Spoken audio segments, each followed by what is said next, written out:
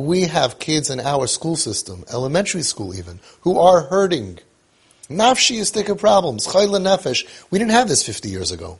Depression, trauma, abuse, neglect, bipolar symptoms, ADD symptoms, ADHD, so much going on in the brain.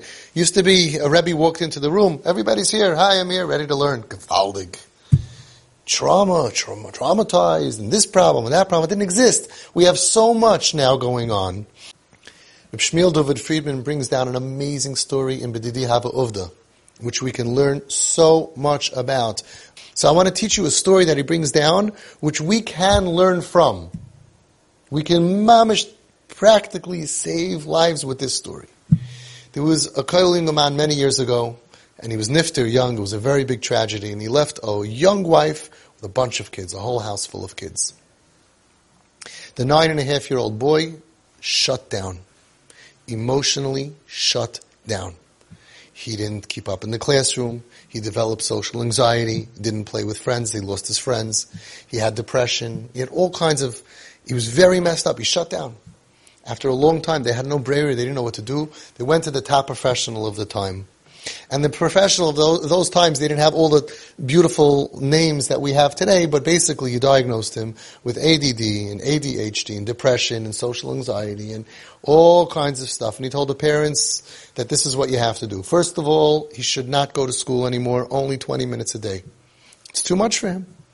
You have to get tutors to teach him Lashon Kodesh, Hebrew studies, and for the Goyish studies, for social studies and math and whatever they were learning over there. And tutors and tutors and tutors and tutors. And then you have to have a lot of therapy sessions. And then you have to put him on medication. He needs to be on meds. That was what the top professional diagnosed and said that he has to do. This family had no money. There was no breadwinner anymore. It was a Koil family to begin with. And the mother didn't know what to do. So she had a relative, the Rosh Hashiva of Tshibeen, HaRav Avraham Ganochovsky. And she went to pour out her heart by her cousin, by her relative, the great Rosh Hashiva of Tshibeen. And she told him what happened to her son. 9.5 years old, mamish emotionally disturbed and shut down. And then we took him to the professional. The professional says all of this is going to cost thousands and thousands of dollars. Can you please help me give me money? Can you give us financial assistance? They did not ask him for help with the child. They asked for financial assistance. But he heard the story and he said, would it be okay if I can meet with the boy? So she said, of course, I'll bring him tomorrow. They made up the next day, tomorrow. They'll bring the boy to the Rosh Hashiva's office. The next day, she comes with the 9.5-year-old boy. Our cousin, the Rosh Hashiva, wants to meet with you. He walks into the room. The Rosh Hashiva sees him in his office, and he sits down on the floor. The Rosh Hashiva sits down on the floor. He motions over to the kid, come, sit on the floor. Listen to every piece of this, the ga'inus. The first step, be comfortable. Go to their space. Come here. He showed him, I'm not here to hurt you. I'm not going to give you musr. Right? I'm safe. Come sit. Sits on the floor. Schmoozes with him. He had a candy. He gave him a candy. Schmoozes with him. What kind of toys do you like? What kind of game do you like? Decided tic-tac-toe. Good. He had a pen and paper. They started playing tic-tac-toe. For a few hours, he sat on the floor and he schmoozed with this kid, played with him. No talking about anything. After a few hours, he said, okay, I got to go back to work. Tells his mother, can you do me a favor? Can you bring him back tomorrow? The next day again, the boy comes in, Rosh Hashiva on the floor. He already brought another toy from his house. He had it waiting for him. He knew what he liked, and he's playing for a few hours with him on the floor. And the next day, please come back again. After a few weeks, the Shiva tells the boy, we have a big problem. I really enjoy playing with you here on the floor. Problem is, you're supposed to be in yeshiva, and I'm supposed to be a Rosh Yeshiva. I have a yeshiva to run. And we can't go on like this all the time playing. So I would like you to go tomorrow to yeshiva, and I'm giving you a riddle. I want to play a new kind of game with you. I'm giving you a riddle to ask all the boys in your class. And whoever is going to answer it, you come back a few days later, you tell me who it was, I'm going to give you a candy, a toy, whatever, to give to that kid. So the kid is intrigued. Let me hear the riddle. So Rosh Hashiva asks him, here's the first riddle. He asks him like this. What do you make a bracha on? Put in your mouth, but you don't swallow. Think about it. A shayfer. Make a bracha, you put it in your mouth, you don't swallow. The kid thought it was great. The next day he went to yeshiva. Instead of walking in depressed and, where were you with it? He said, I was with the Yeshiva of Tshibeen, and he gave me a riddle, and if anybody could figure it out, then he's going to give a gift. Unbelievable, everyone's into it. And a couple of days later, he goes back, he tells his Shiva that this and this boy got an answer. He gives him the gift, the toy, gives him the stuff, gives him another riddle, comes back a few days later, and the boys already were following him to go with him. One boy wanted to go with him. He go to Shiva. He saw the way Shiva was talking to him, built up his self-esteem. A couple of weeks goes by, and the social anxiety is gone. He's already playing recess with the boys. He got friendly with the other boys, the better boys, and he started learning again. And within a few months, all of the problems went bye-bye. He didn't need therapy, he didn't need tutors, he didn't need medication, nothing. What do we learn from this story? There are some problems, okay, what and who and where and why, there are some of our kids' problems that they don't need, go to the therapy, go to the therapist, go get this diagnosis and that pill and this pill. Some of them need attention. I said attention deficit disorder, ADD. Attention deficit disorder means that this child could be that the disorder, he's getting a deficit amount of attention. You're not giving him enough attention. Sit on the floor with him. No, the kid needs attention, and he goes to yeshiva and he's overwhelmed because of whatever problem is going on in his life. He comes home and, you did homework? There's no time to breathe. Nobody's playing with you. You're in process, in a machine. Go take a shower, take a bath, get your stuff, do your homework, and homework, and homework. Some kids are going through problems, and they don't need pills. Some of them need not ADD, they need a DAD. Some of them need to have a father who's going to spend time with them. And so many fathers are like, I'm a Rosh Kollel, I'm that. Get off your high horse. You're not more chashuv than the Yeshiva of Tshibeen. And this goes for the Rabbeim, this goes for the teachers, for the Manalim, and the Sheshivas. Before we send somebody off, some kids definitely need therapy. I'm not anti-anything. But some kids could be saved from so much tutors and trauma and being different and being on pills so many times. If we would get off of our horse and spend the time wasting time. The Sheshivas wasted hours and hours. It was an investment. He invested into this neshama. He wasn't even asked to. They came for financial aid, but he knew it doesn't make sense. Something shut off. Well, here's what we learn. When kids shut off, you have to reignite them.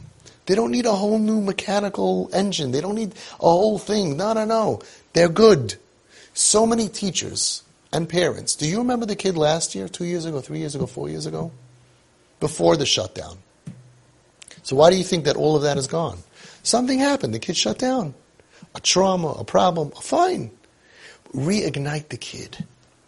Build the self-esteem. The first step is get on the floor with the kid. Ba'asher hu sham, where he is at. What does he like to do? Listen to some music with him, play an Xbox game, whatever the kid is doing, every kid is different.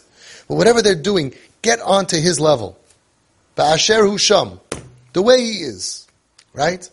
And then spend a lot of time with there until you're ready to make that next move. And the next move was, I enjoy your time, but I need you to do that, and I'm going to teach you how to do it. I'm going to build your self-esteem. The kid could have walked into school feeling so tzebrachen. Everybody's looking at me. Where were you? Oh, he lost his father. Instead, he walked in with a riddle from the Tshibeen R and a candy and a prize, and he's a hero, and everybody's interested, and everybody's going home and asking their fathers and their mothers. Genius! Genius! Build up a kid. That's how you build somebody up. We're not all Tshibeen R, we're not all such geniuses, but if we understand the map, that's the medicine to heal many times Tzebrachenkeit. Many times we can heal the diagnosis and the social anxiety and the depression. Many times can be dealt with somebody who's older and caring, can sit on the floor and play with the kid and build that relationship and boost them with the self-esteem. Who knows what we could save? Hours and hours of sitting in the therapist's office. Hours and hours of getting pills, of going to tutors and all of that. Many times the kids come home, they're shvach in yeshiva, we give them tutors. More pain at home, more pain. If we would sit and play with them on the floor, it could be they wouldn't need a tutor. It won't work for everybody.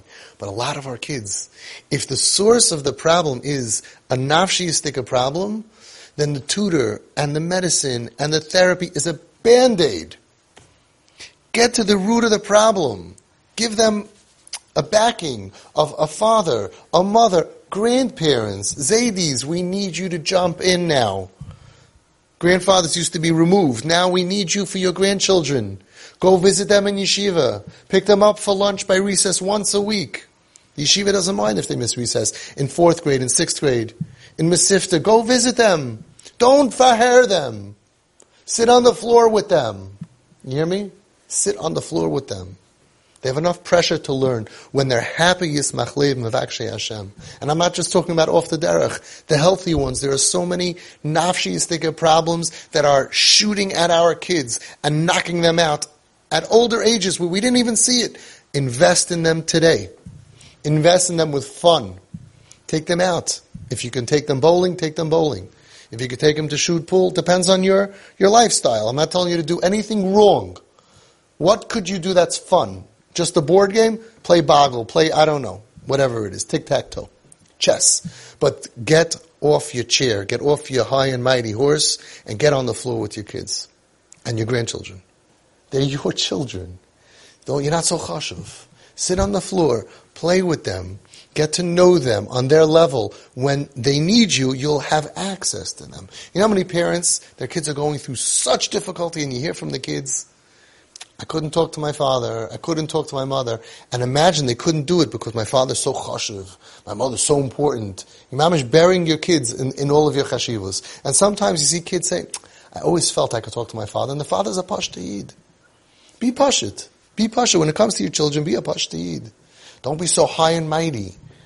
It's very difficult when you're high and mighty to raise kids who feel that they can open up to you. We're in a dar where they have secrets, where things happen to them, where they have struggles. And if they think that you can't relate to struggles, nothing's going to happen. Get off your feet, off your horse, off your high. Get on the floor.